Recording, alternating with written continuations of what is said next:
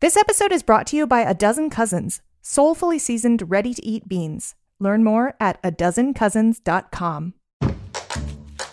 This week on Meat and Three, we head into the second part of our mini-series on global trade, where we talk about all things sweet, from chocolate and sugarcane to the cultural festival that accompanied the growth of the date industry in the U.S.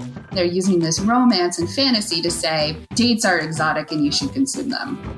I like to think of the food that we eat as archaeological artifacts, in part because the history of humanity is in the stands in your produce market. It's not like other foods. We have very personal feelings about chocolate. Tune in to Meat and Three, HRN's weekly food news roundup, wherever you get your podcasts.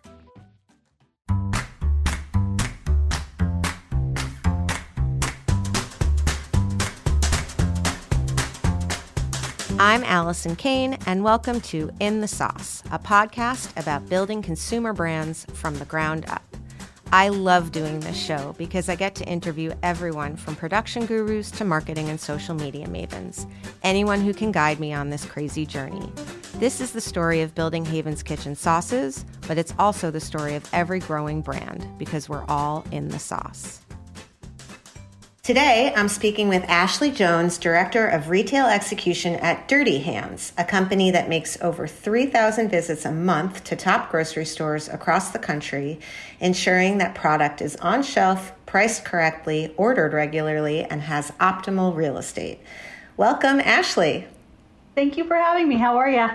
I'm great, and I am really glad you're here. I feel like I don't know many other, I really don't know anyone like Dirty Hands that kind of has the reputation Dirty Hands has from a merchandising perspective. And I feel like a lot of times on this show, we talk about sort of big picture marketing strategy or, selling stories or, we forget a little bit that once you're on the shelf, that's kind of when it actually all begins.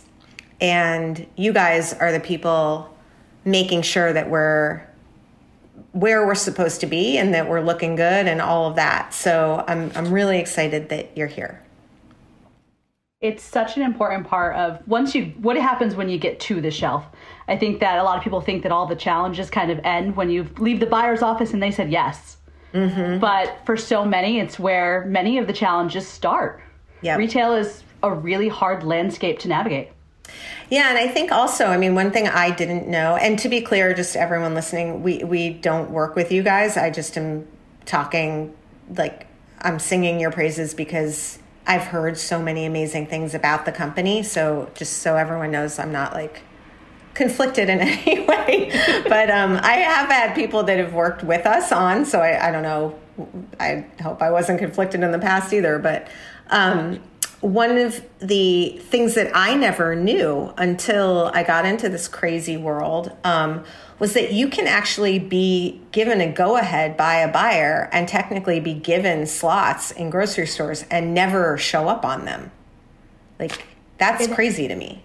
It happens all the time because It depends on how the retailer runs. A lot of retailers still have autonomy. You have hundreds of people working for a store making decisions from day to day. And they make those decisions in a ton of different ways about products they like or perceptions of something that doesn't sell because it's brand new to the market. Mm-hmm. So you find a lot that your stuff may not make it exactly to every place you thought it was going to. Right. Yes, we've had that happen. Okay, so I want to back up a little bit. A lot of the people that come on this show, surprise, surprise, when they were kids, they loved the grocery store, or they loved branded product, or they loved food, or they loved what food did for their family or their community. Or how did you land in the world of grocery store merchandising? So when I was little, I would have never put this connection together, but grocery has kind of always been in my blood. My papa was a grocery store manager when I was a kid. There's photos of me stacking shelves with him. I won't say where. Stacking shelves with him at 6 and realizing that I truly just love food. And I started working in grocery in high school and never really stopped. Yep. And how'd you land at Dirty Hands? Like, was it even a thing? I mean, when was the company, how did the company start, I guess? So the company started as a family company. Our two founders, Rory Ahern and Will Ahern. Rory is the dad, and Will is his youngest son. They started out in New York City merchandising for a couple of brands that Rory had in his past. He's worked at a bunch of different sales companies. Think Red Bull, when Red Bull was becoming huge. Yep. And so they started this family business as Rory was leaving his last brand. And they slowly brought in the rest of the family. Kate came on, which is their middle daughter. And then Mike, their oldest son, came into the business. And I actually met Kate. Mm-hmm. So it was probably about 7 years ago that they started Dirty Hands in the Northeast in Whole Foods Market. Mm-hmm. They then expanded out into the North Atlantic. And I met Kate as they were opening up that business. And there was just something about their approach to sales, which was build a relationship, understand what's happening for your brand at the store level, and do what you say you're going to do. Yep. And if you're working in a store and you're working with salespeople every day, it is so rare to find somebody who does just that. Yeah. Say what they're going to do and come in and work hard. Yeah. Kate and I became great friends, and within 6 months, I hopped into Dirty Hands and started as a sales rep and have not looked back.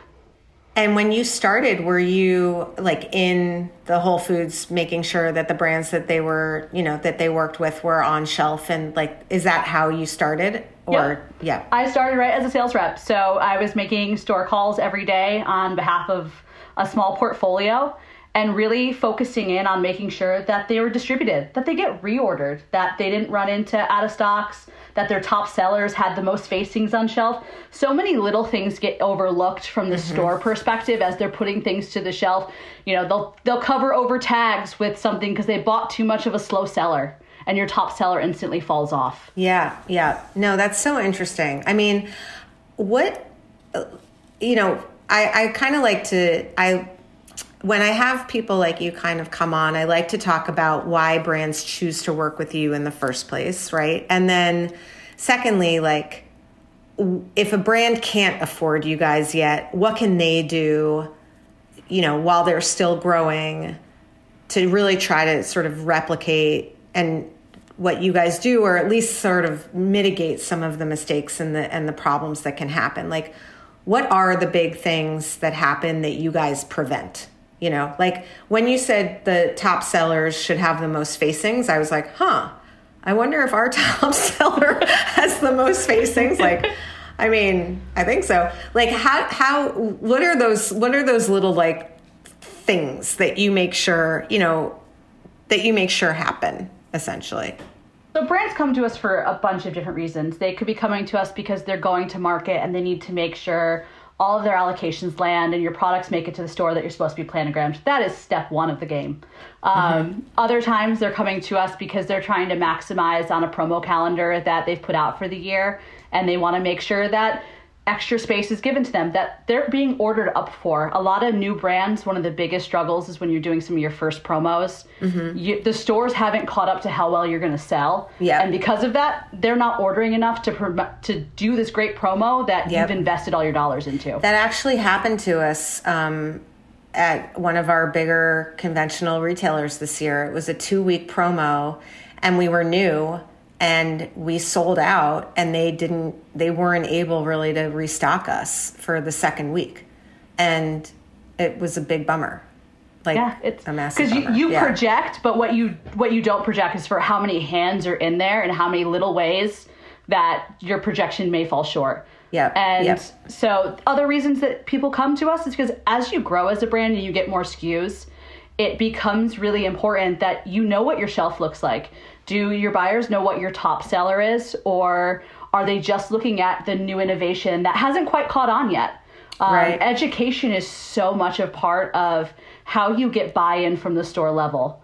I once had someone tell me that a top 100 brand in our portfolio didn't sell, and it was because his fat fingers ordered 14 cases of their lowest seller, and it took 3 months to sell.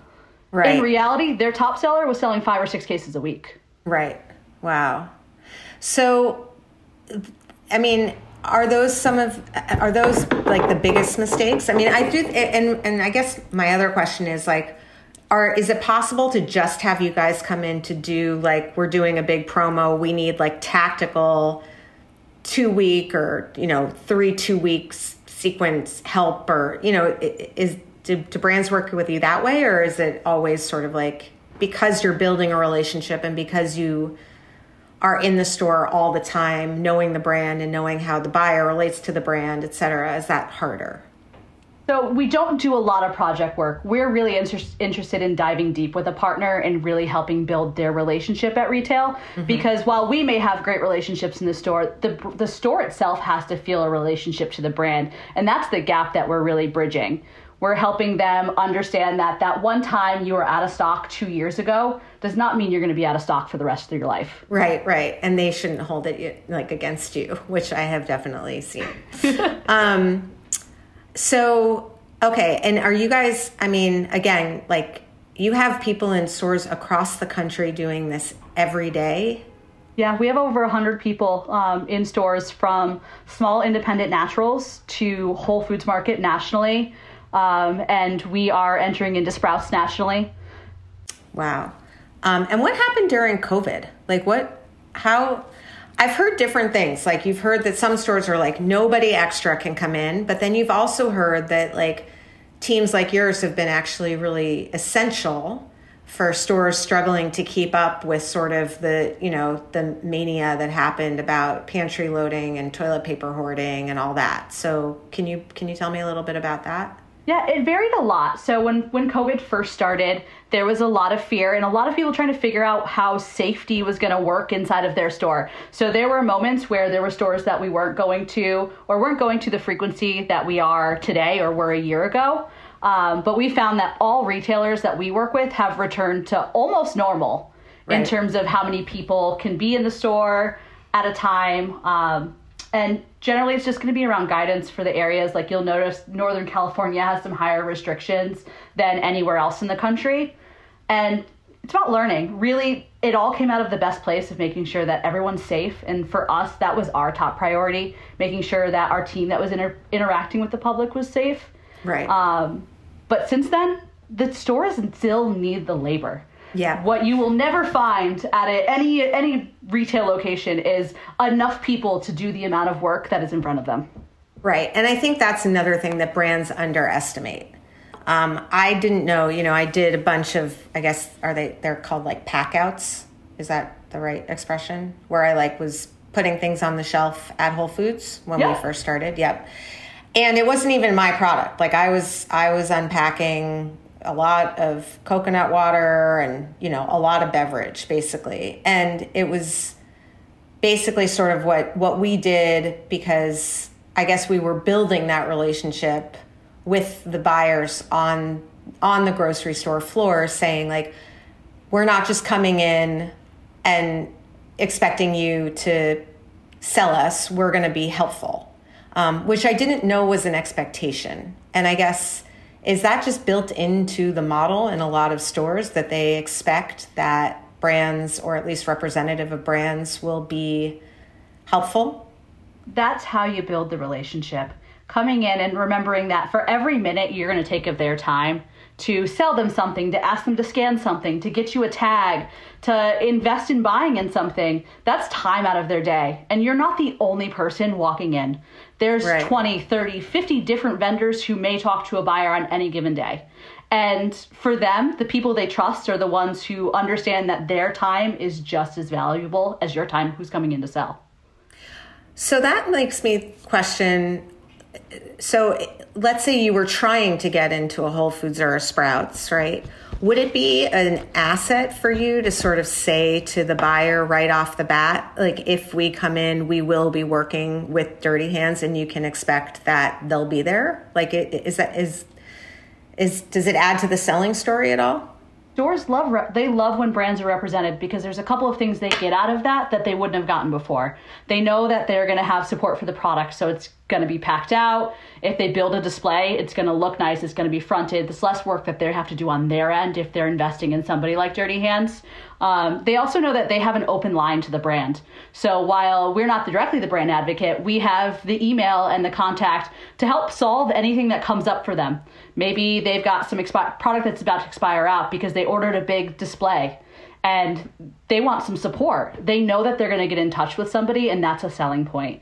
Right. And I think just being able to have someone who can educate the buyer so that they know more when the customers come up. No buyer doesn't want to know about the products they're selling. And when you have a one-on-one rep that you talk to all the time, you are going to be more educated about the product. You're going to know what the top sellers are. You're going to have coupons and swag and things to be able to give customers to entice them to buy new things. Mm-hmm. It's a really big selling point for them because it's a relationship that they trust and they know that they're going to have all the tools to be successful with that product. Yeah, it's so funny. I don't think that it was a part of this business that I really undervalued. I think I understood the relationship building because I come from hospitality and brick and mortar, and I kind of just believe the world, no matter how techie we get, is still very much about like human to human relationships. And I get that. I guess I just didn't really understand. It started when John Lawson came on the show, and he was basically saying that they see themselves as an investor because they're giving you really precious shelf space. So they're not giving you cash and infusing your business with money, but they are giving you a billboard and they're giving you an opportunity. And then it really is the brand's responsibility to make the most of that opportunity. And I guess what I never really connected was like, of course, the buyer on the floor wants to know what this thing is that it's like has appeared on the shelf, and they want to be able to talk about it, and they want to be able to relate to it, and understand why it is moving or understand why it's not moving. And you can't be everywhere. I spent, I don't know, the first 6 months when we were just in the New York City Whole Foods, visiting every store, as did everyone on my team. It was just part of what we did, and we got to know some of our buyers. But as we got bigger, I can't go to Albany and I can't go to Cincinnati, and so it makes sense, to have that relationship and to make sure that the support is there. Would you have any other advice for emerging brands that can't necessarily pay for you guys, that are just starting out and they find themselves in 10 or 15 Whole Foods? What should they be doing right from the get-go that some of them might know?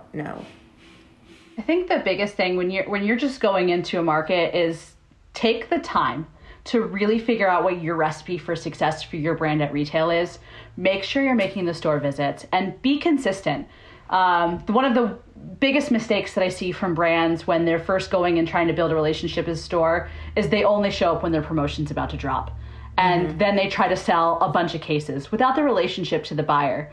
Because if you don't have the sales story yet and you're new and you're emerging, what's going to get you there is your relationship. And they need to know that they can trust you. And they aren't going to trust you from one visit right at the point where you're making an ask. Right. They're going to trust you when you've come in and you've asked their opinion and you want to know about how it's been doing in that store, and you want to hear and you want to problem solve and you want to give them, samples and things that they can hand out to their customers, or you want to support them with a demo. Those things are what build the relationship and the trust that not only is it a good product, but it's going to be supported. Right. And through that support, they know that they can trust you to take care of something if Unify sent you 20 cases that are going to code out the next day. Yep. They know that you'll be there and they have that contact. That goes a long way with getting someone who wants to order a little bit more. Invest in the bigger stores. So spending some time getting and understanding the market, whether that's through, some data from the buyer or from a friend in the industry, finding out what's working for other people in some of those top stores and making your investment there. Not every store is equal. Selling into a Brookline versus selling into an Ink Block in Whole Foods is completely different. Right. And making sure you're putting your time in the right space. And don't go too fast. I see a lot of brands who go in one region, really have success, and then go global the next minute and don't realize the amount of money and the amount of support things that they will have to put in order to make it work. Yep. So, that was definitely John's, advice too. And I've seen it firsthand because I saw we had a SKU that was based on peanuts, and we had to change it out for cashews when we moved to our new co-packer. And if we had been, if we had done like a global launch, which wouldn't have happened with us, but had we, it would have been a complete nightmare. Like to, to change a SKU and the UPC and the, consumers thinking it had peanuts, but now it had cashews and whatnot. So like a big believer in like make your mistakes early, make them in fewer stores. We all have a lot of learning to do. Even the ones that start with D2C and, they've figured out how to sell digitally and they have big sales online. Grocery stores are odd little worlds, I would say. So that's very good advice. Okay, we're going to take a quick break. And when we come back, we're going to talk about all the other things Dirty Hands does and all the ways we can try to mimic it if we don't, get to work with someone like you. We'll be right back.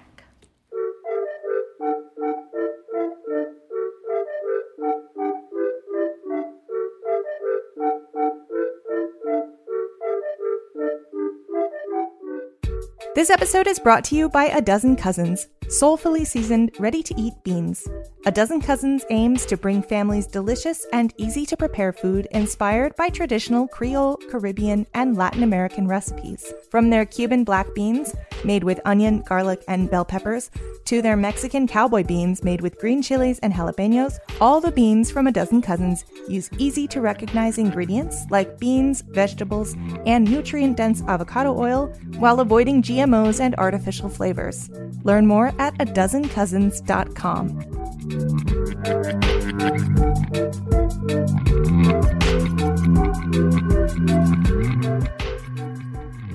I'm back with Ashley Jones, Director of Retail Execution at Dirty Hands. Okay, so we've talked a little bit about how good merchandising can really impact sales.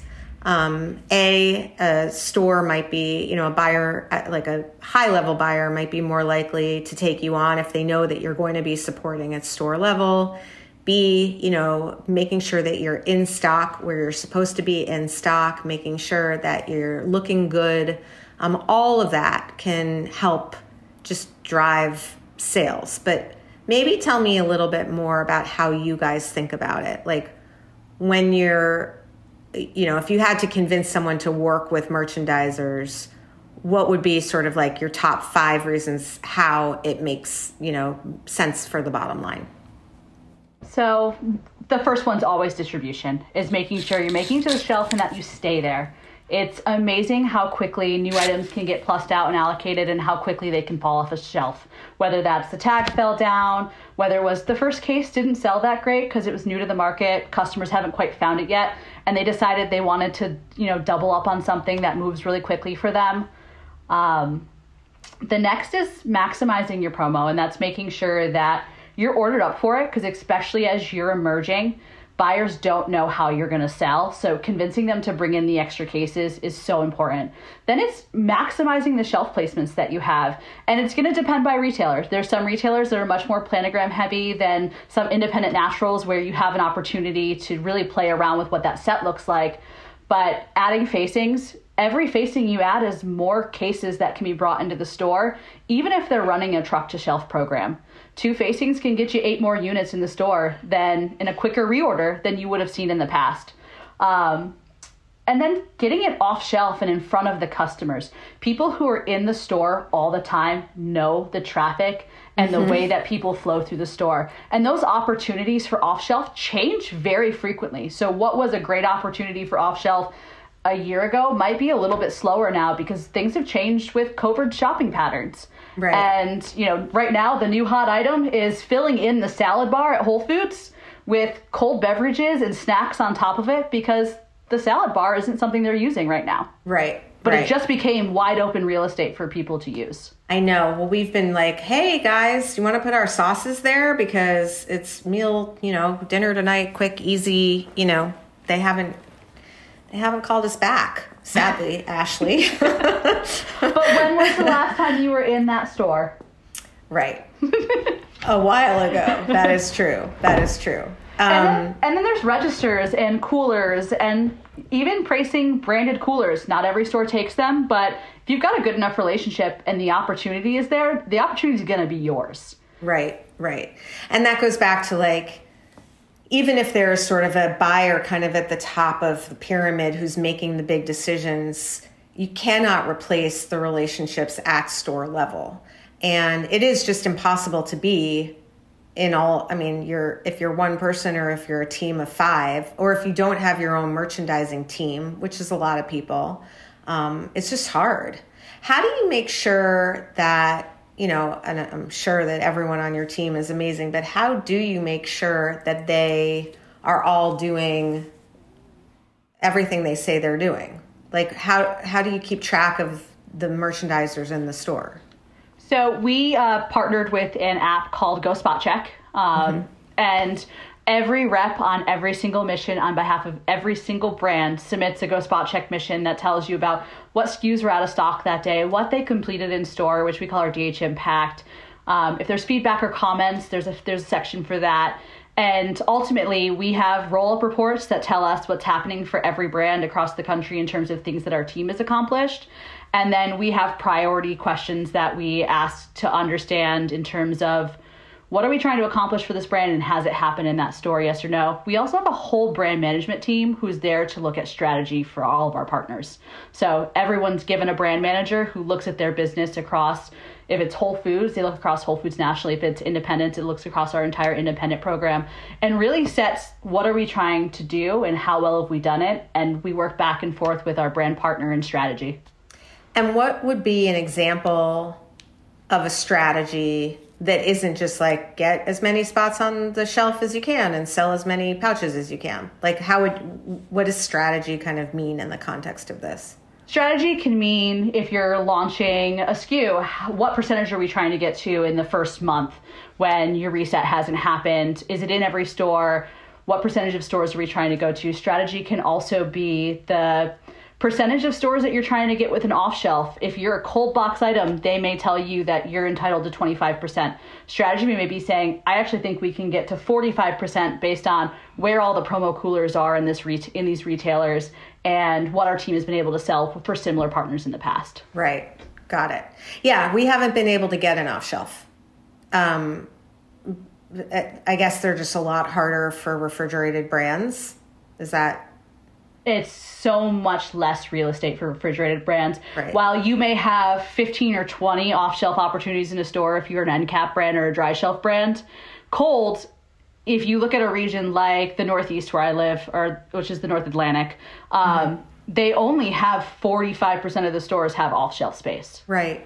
So that already takes you down from 40 to 21 stores where you can get an off-shelf if you have it. And then they put 4 or 5 brands on at the same time. Yeah, and then I had a question also about that because, for example, come summertime, mozzarella, tomato, and our chimichurri is a great combination and super easy. And so we've sort of been hey, those in produce, there's a tub that has the cheese balls and, tomatoes, and how do we get that spot? And it often feels a little challenging because we are technically in sort of the refrigerated condiment set, and that isn't the produce set, and that also isn't the dairy set. So to have them all kind of talk to each other to come up with something that makes a lot of sense for the consumer, but is a little, doesn't quite work for the way that the merchandisers are kind of siloed. Do you guys find that you're able to kind of cross-functionally communicate, or is that just really hard because everyone's got different margins that they're looking for and they don't really communicate that well? So it can be a challenge, but it once again goes back to the relationship. You don't just say hi to the guy in grocery. You say hi to the guy who's sweeping the floor, because one day he might be your grocery buyer. Right. And when it comes to trying to get space outside of grocery and other departments, it is building a relationship to those people. We've done really well with beverage around, watermelon season and getting into the cut fruit set. It comes down to, have you built a relationship with that person in produce who is going to trust that it's going to stay full? Because the biggest complaint that comes from the store level when you're cross-merchandising with another sub-team is that, well, I don't trust that they're going to keep it full. And if it's not full, that's real estate that I could be using. Yep. And so we're going to be here. We're going to be here this many days. We're going to make sure it's taken care of. Those commitments, and then proving that you're doing it, opens the door for you to be able to do more of those cross-merches. But it's about not just having blinders. It's not looking at the shelf and going directly to the grocery team leader and saying, hey, I want to do this off shelf. It's saying hi to the person packing out the shelves. It's saying hi to the person over in produce. It's talking to the cashiers, because if you don't know that they're your best billboard for customer service in terms of getting people to know your brand and talking it up, you're missing an opportunity. Yeah, no, that's a really great point. Okay, so speaking of, you've seen a lot of brands probably come and go. You've seen a lot stay. Do you feel like you have a pretty good picker at this point? Like when you see someone come in, are you like, they're going to do well? And if that's the case, then what would you say, sort of the promising signs that you can spot early on that we can all kind of try to mimic? I think the thing for me that's always like the picker of this is going to be a great brand is when you start to walk into store and you start opening up samples and you start talking to buyers and there's just this buzz. Like there is someone who is just so excited about the product that's in front of them. It's kind of contagious. Those ones you instantly know are going to be brands that are going to hit it. I think the other piece for me is when we start talking to a partner and the first question they ask is, how can I be successful with Dirty Hands? You have somebody who's looking at that relationship as a partnership rather than as a line item of something I'm doing because I know I put a merchandiser in and it's going to make me more money. Yeah.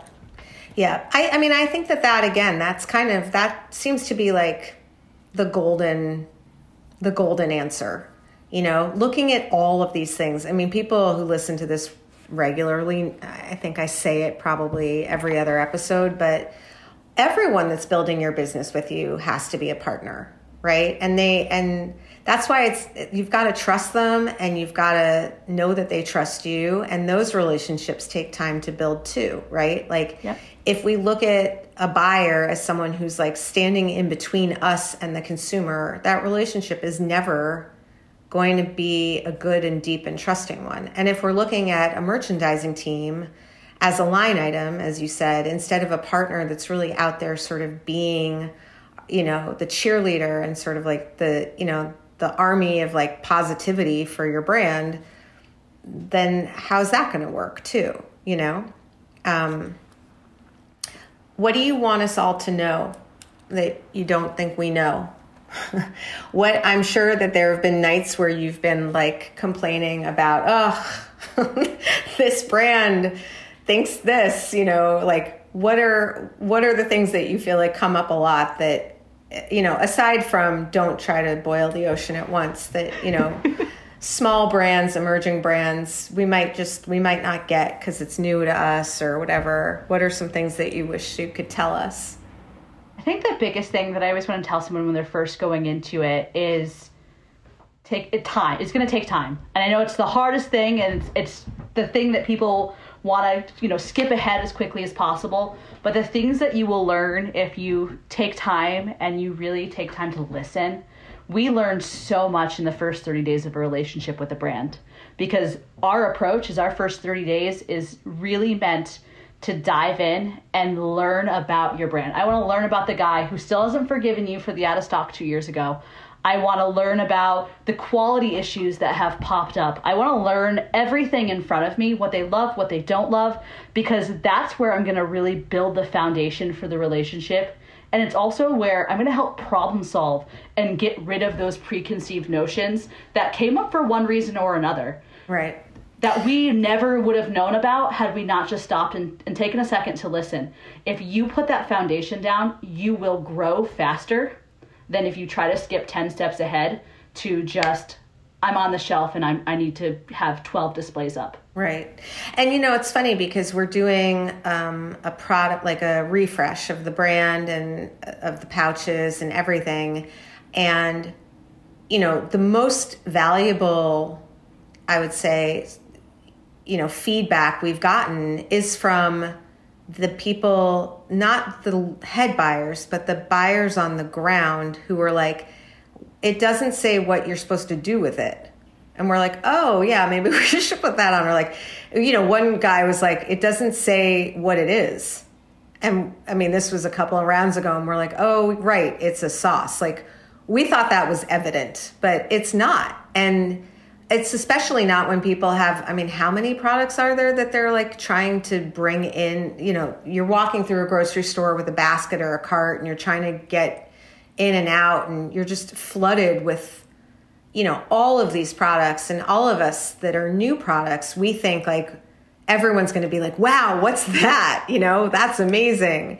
But that's not necessarily how it works. So I think you also get a lot of information just about what to put on the label, little things, what your corrugated, is it, it can, if it's made out of a certain cardboard and it gets wet, then it gets like really gross, that's really helpful information to learn. And it's hard to learn it unless you have people in the field asking those questions. It is. And time and time again, you can find out things about your packaging. You can find about what the customers are thinking or seeing. You can find about quality issues pretty quickly from the store level because they're talking to hundreds of people a day, whether it's that buyer themselves or it's the customer service who's sharing with the buyer that they've got concerns, or it's the guy who's opening up that case every single week and there's always a broken one that's always shattered because the outer shell is not strong enough. Right. So going back to data for a minute. So, you're a brand, you're getting photos, you're getting inventory levels, you're getting whether or not you're, if you're assigned 500 distribution points, you want to be at, 95% of them. What's like a good, you're never going to be in all of them, right? But so, yeah, you're never going to be in all of them. And it's going to depend, especially if we're talking Whole Foods in specific, it's going to depend on what level of authorization you get. There's authorization as low as 60% if you're going globally. And there's authorization in terms of 100%, but in most of those cases, they're probably closer to 90, depending on the store. Because you have some stores, if you've been in some of these small ones, that tiny. Are the size of a 7-Eleven. Mm-hmm. Yeah. So you get that data and you see like, okay, here's how we're looking, here's where we are, here's where we're not, here's where we're positioned. How do you then take that and say, okay, brand XYZ, here's how we're going to take this data and use it to your advantage? So it starts off with where are your holes? Where are the places that you need to get into? That's basic data number one. Because if you have stores that aren't selling, we want to make sure that the top stores are selling and that your top SKU is in all the right accounts. Mm-hmm. SKU mix is so important for so many brands because they have one or two that really hit and then they start to add innovation. And you start to notice that as innovation comes in, your top seller gets swapped out. It's really making sure that your right mix is on the shelf for you every time. Right. Then it's looking at what stores are doing well. What are your top accounts? And now let's go look at why they're your top account. Is it because it's Columbus Circle? Or is it because you've got eye-level placement and you've got double facings of each? Right. And really starting to narrow down to what's working for your brand. Because different things work. We have partners who in different regions are planogrammed in different sets. And you start to look at each region's really sales over time and saying, so when we're in the hummus set, we don't do well. But when I got put in grab and go, my sales are 5x. Yeah. And this visibility into the shelf by being able to look at photos, looking at every place that you are, you're able to take a step back and say, all right, when I go meet with the buyer next, I'm going to have a conviction. Right. I'm going to come with real data that isn't just my spins data looks like this. I grew 5x this year, but it's really I want to talk about how we're coming together on this brand. And I think that I need to be in Grab and Go. I've seen that in this 3 regions, our growth is way higher than in the 2 regions that we got planogrammed in hummus. Mm-hmm. Yeah, it's interesting. When we first started, they didn't really know where to put us because there's nothing quite like us. And so we were in a third produce, in a third hummus, and in a third in that refrigerated condiment area. And it didn't really, we did do the best in produce. We ended up not being in produce because, it kind of made more sense to be in the refrigerated condiments. And our velocities did catch up. But it was definitely like, I was like, put us in produce, and they didn't. But it definitely was very interesting to sort of see, I'll never forget, I had a conversation with a potential investor who shall remain nameless for the rest of my life. But she said that her advice to me was to get the product in the most foot traffic part of the store. I was like, thank you for that incredible advice. Like, isn't obviously like what I would prefer to be in the least traffic part of the store just to add the challenge to myself to try to get people to buy it. You could be the best of the worst. Yeah, but I guess. And in that case, I guess it depends, right? I guess that is a good point, right? You could be sort of saying, like, compared to the other guys around us, we're like lapping them from a velocity perspective. But then ultimately you'd be like, well, look at what we could be doing, right? If we were, it's kind of like there are a couple stores that have us at just a much higher price than we should be. And again, we don't control that.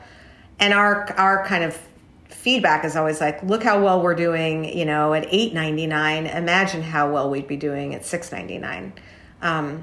But do you think that you guys I do feel that there's a disconnect sometimes between the buyers and the brands. I mean, there is always a disconnect, right? But at the end of the day, I feel like one of the ways that you guys bridge that is by, we're here saying, imagine how well we would do. You guys are actually saying, here's the proof a little bit.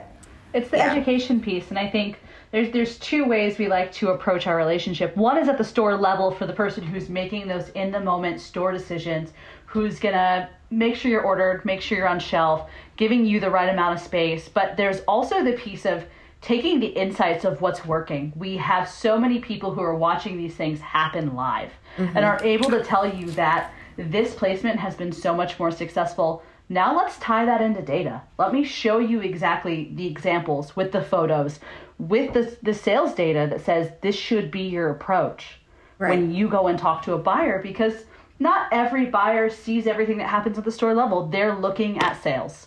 Right. And sales are impacted for so many different reasons. Some of it is your brand, but also some of it is that there's a lot of people who put their hands on your brand before it makes it to the shelf. Right.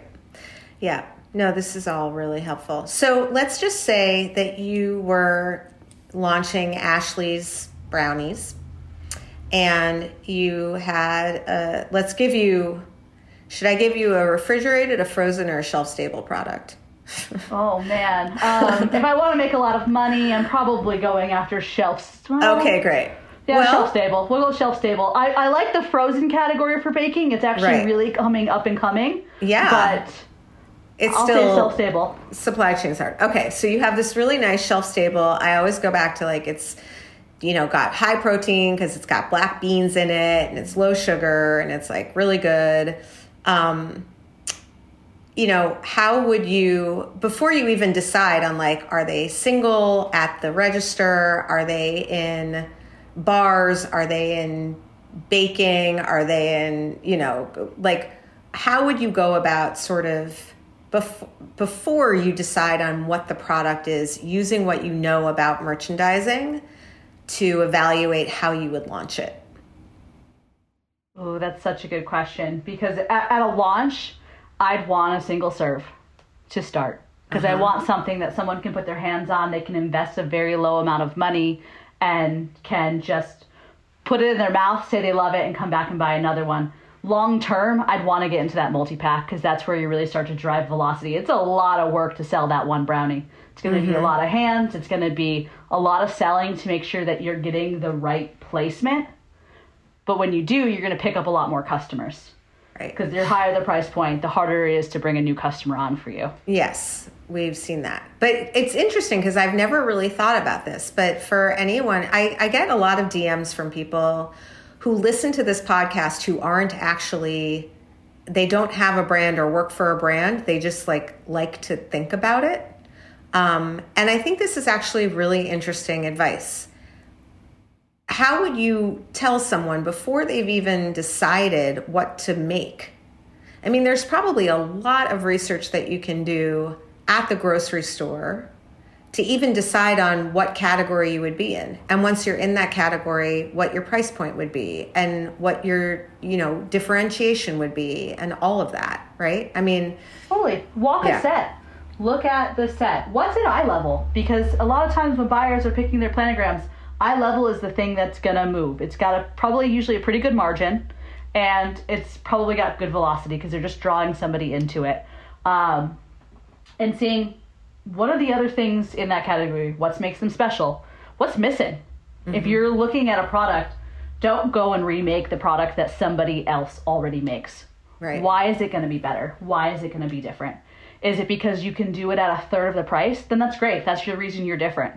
But if it's the exact same product at the exact same price point, what's going to make you different and make the buyer want to take something that has proven history and put it off the shelf? And then really start to look at what's in the other places that isn't just the shelf. Does this category have multiple placements? What brands are there? What's trending right now? What's in the flyer? What are customers have in their baskets? Right. I think that was one of when I worked in retail in the store, I was always looking at what people bought. Because it tells you a lot about what's trending now. Yep. And don't forget the best person, the people who are stocking the shelves. Yep. What's their favorite thing? What's new? What's exciting? Get their recommendations because they're going to be able to tell you what's working and what's not working. And for someone to stop and ask them a question about how their day is or what they think, it really does brighten their day. Yeah. All right. I haven't asked this question in a while, but you seem like the perfect person to ask. What's the most fun you've had doing your job? Oh, this is an easy one for me. So every year, Dirty Hands does Holiday Help, which is the week before Thanksgiving. We go all hands on deck. Everybody from our president and founders all the way down to our admins get into store and work side by side with our teams. We are there to do nothing other than pack out eggs, pack out heavy cream, pack out stuffing, and stand in the spice aisle and tell somebody where things are. Right. We're there to lighten the load. And I can tell you that the investment we put in time in giving back to these stores, we'll go to a store for 4 hours at a time and make sure that we're just extra labor. Right. We're going to help them clean out the back rooms. We're going to help them get the things up that are stuck in back stock that are currently Going to get your hands dirty. We're going to get our hands dirty. And that is literally the whole point behind Dirty Hands. We're here to help. We're here to support. We're here when you need us. And that turns around for a time when you come into somewhere like January where everyone has their promotions, where everyone is looking for the big ask. That's where our tickets come in because we weren't there for ourselves that week. We weren't there for ourselves through December. We were there to help the store and be their partner. And when we need them to turn around and be our partner, they're there to help. Yeah, that's awesome. This has been so much fun. Every time I interview someone like you, I'm like, we gotta add them. We gotta work with them. I'm thinking when are you guys going into Sprouts? Our first day in Sprouts is February 1st. Okay, that is good to know.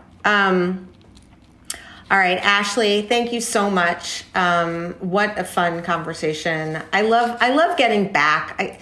I love getting back down to the actual hands-on product. Sometimes the conversation just gets so sort of big picture, and that's important. But this is all stuff that even if you can't afford to hire a merchandising team, just to know that if you're in those 10 stores, like you just gave like 18 pieces of really good advice for a brand, you know, to really max out. And I can guarantee you, like, if you do well in those 10 or 15 stores, you will get more stores and it will grow. It's just, buyers are looking for products that move and that consumers are excited about. So investing this kind of like, you know, sweat equity in at an early stage, I mean, I've seen it pay off so many times. So Ashley, thank you so much for coming on. Thank you. It was really great. And I'd say the last piece of advice I have is build your recipe. Figure out what made you successful in a market and be ready to replicate that place after place after place. You'll get more efficient at it as you do it, opening more markets and getting into new retailers. But take the time to figure out what that recipe is, because that's what's going to help you scale in the long run faster. Yeah, amazing. Thank you so much. Amanda, thank you for being engineer extraordinaire. I have, for all of the people that listen regularly, I have episodes booked through June. Really exciting people from all areas of the CPG community, people who are starting, lawyers, investors, marketing people, everyone. And lots of really cool guests. So if you haven't subscribed, subscribe. I also gotta say, I would like a few more reviews. I hear from a lot of people, but there aren't a ton of reviews. So just, if I may, please write some. It does help. I don't know. If anything, it just like makes me feel better. But I'm sure it does something with some algorithm somewhere. Anyway, I will be back next week with another episode of In the Sauce. In the Sauce is powered by Simplecast. Thanks for listening to Heritage Radio Network, food radio supported by you. For our freshest content, subscribe to our newsletter. Enter your email at the bottom of our website, heritageradionetwork.org. Connect with us on Instagram and Twitter at heritage_radio. You can also find us at facebook.com/Heritage Radio Network. Heritage Radio Network is a nonprofit organization driving conversations to make the world a better, fairer, more delicious place. And we couldn't do it without support from listeners like you. Want to be a part of the food world's most innovative community? Subscribe to the shows you like, tell your friends, and please join the HRN family by becoming a member. Just click on the beating heart at the top right of our homepage. Thanks for listening.